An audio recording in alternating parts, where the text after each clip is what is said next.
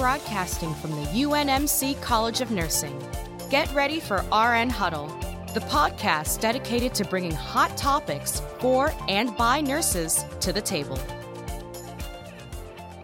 Hello there, and welcome to RN Huddle. I'm your host, Heidi Keeler, and today we are continuing the conversation between Dr. Joyce Black, College of Nursing faculty and clinical practice expert, and Catherine Cheadle, practicing attorney in medical malpractice cases.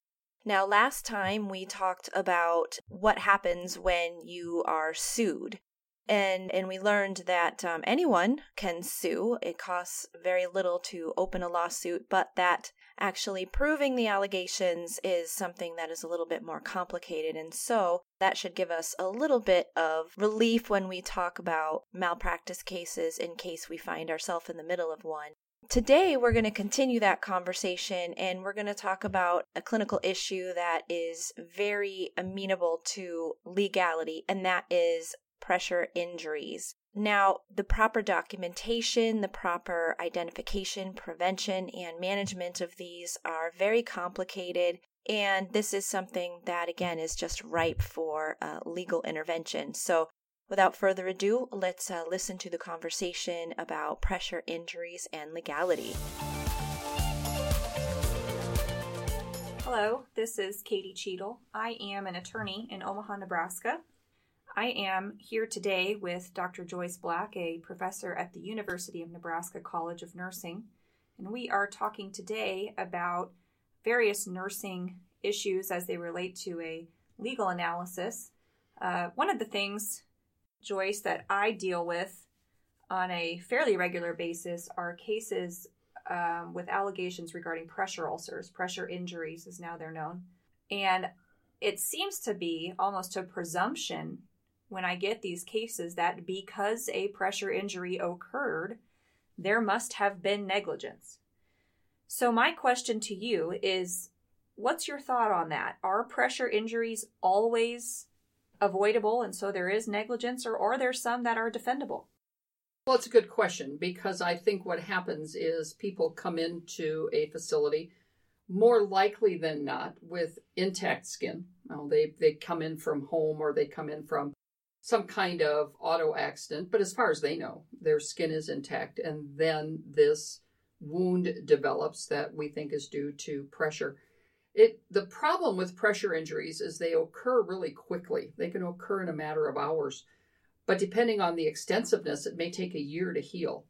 So what you'd think would heal as quickly as it forms is absolutely not true. That sort of initiates the anger each time the patient is seen in the outpatient wound center to get this thing to heal, is they're still dealing with this pressure ulcer, pressure injury that started, at least they think, during a hospital stay. So the question of whether they're avoidable or not is really a big question today, because there are a form of pressure injuries called deep tissue pressure injuries that can start before the patient came into the hospital. They can start in the car at the time the patient had the accident when they're not found for a while. They can start while the patient's in the recliner chair at home thinking they're going to get over this case of pneumonia and then finally come in. We certainly know they start when people collapse and are found on the kitchen floor, the garage floor. And the problem with these deep tissue pressure injuries is that the skin looks normal when the patient comes in the hospital. They're percolating, if you will, beneath the surface of the skin, and a good 48 hours will lapse from the time the pressure was applied until the skin turns purple. What you're seeing in some of these cases is the patient gets admitted in that 48-hour window.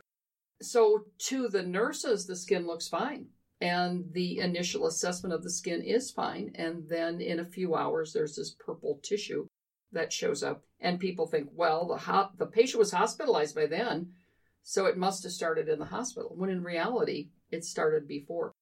So those, to me, are unavoidable as far as the hospital is concerned, because they started before the patient ever came in to the hospital.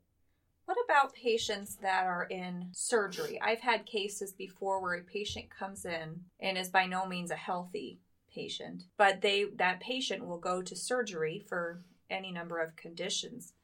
And then they will have a pressure ulcer after that surgery that shows up, that is discovered. I have looked at those cases and wondered about the surgical procedure. Can it cause or contribute to cause a pressure injury?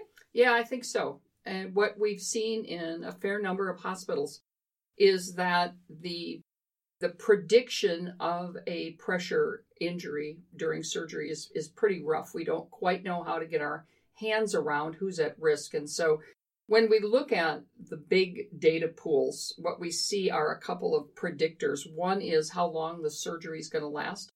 And what we're seeing fairly consistently is if the surgery is over 3 hours or predicted to be over 3 hours, the patient's at higher risk.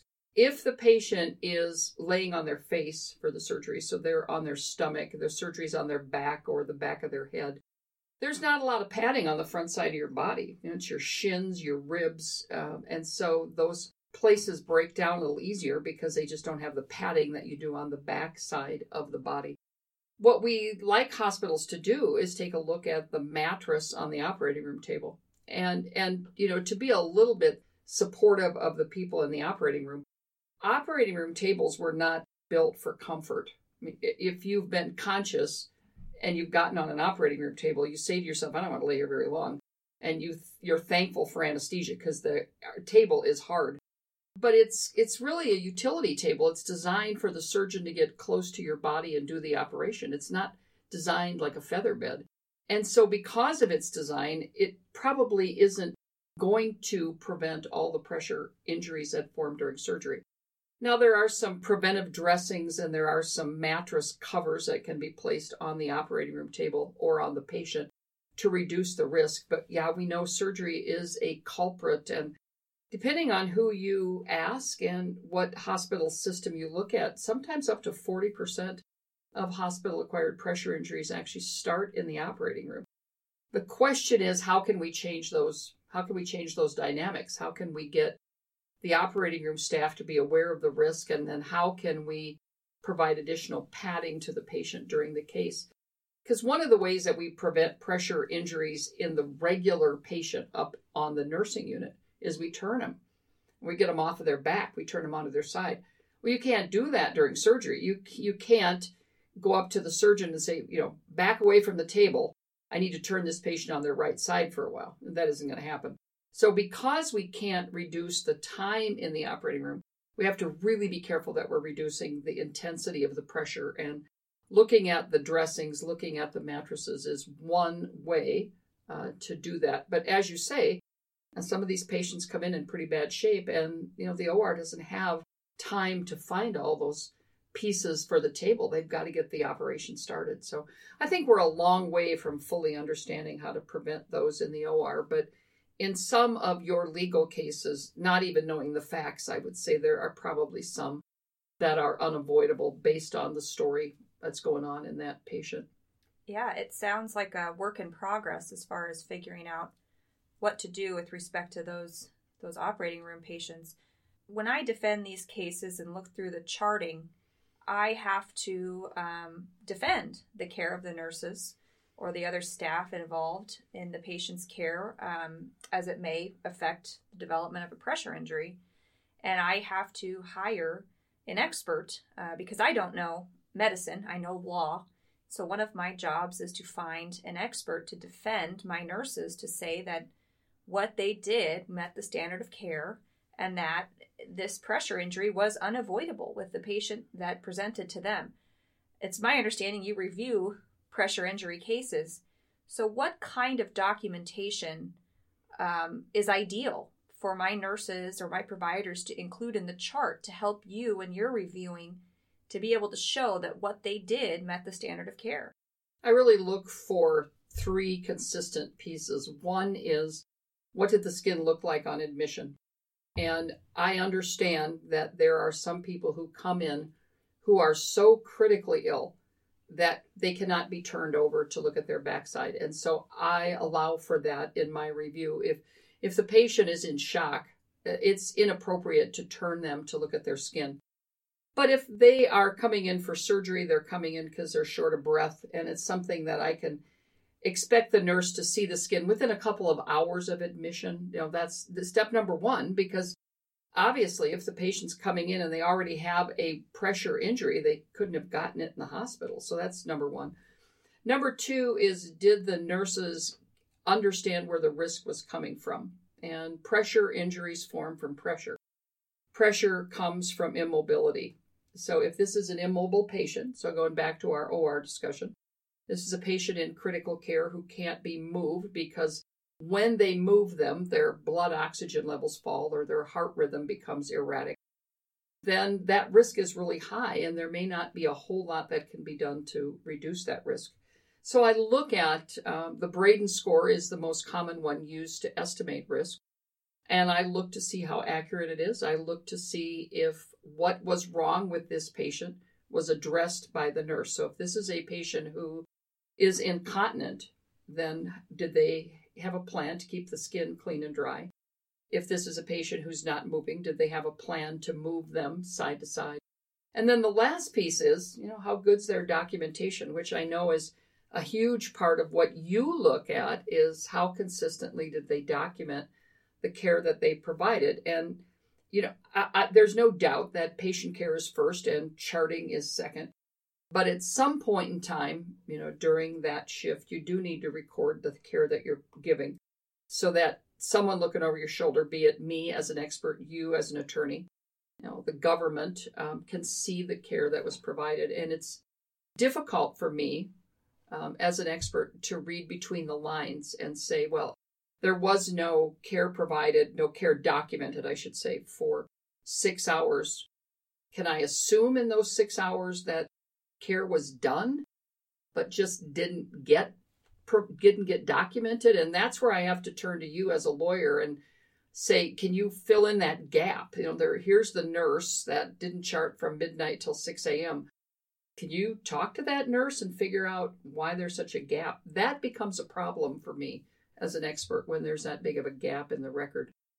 So it sounds like you need a baseline when the patient comes in. Where is the skin at? What's the baseline on this skin?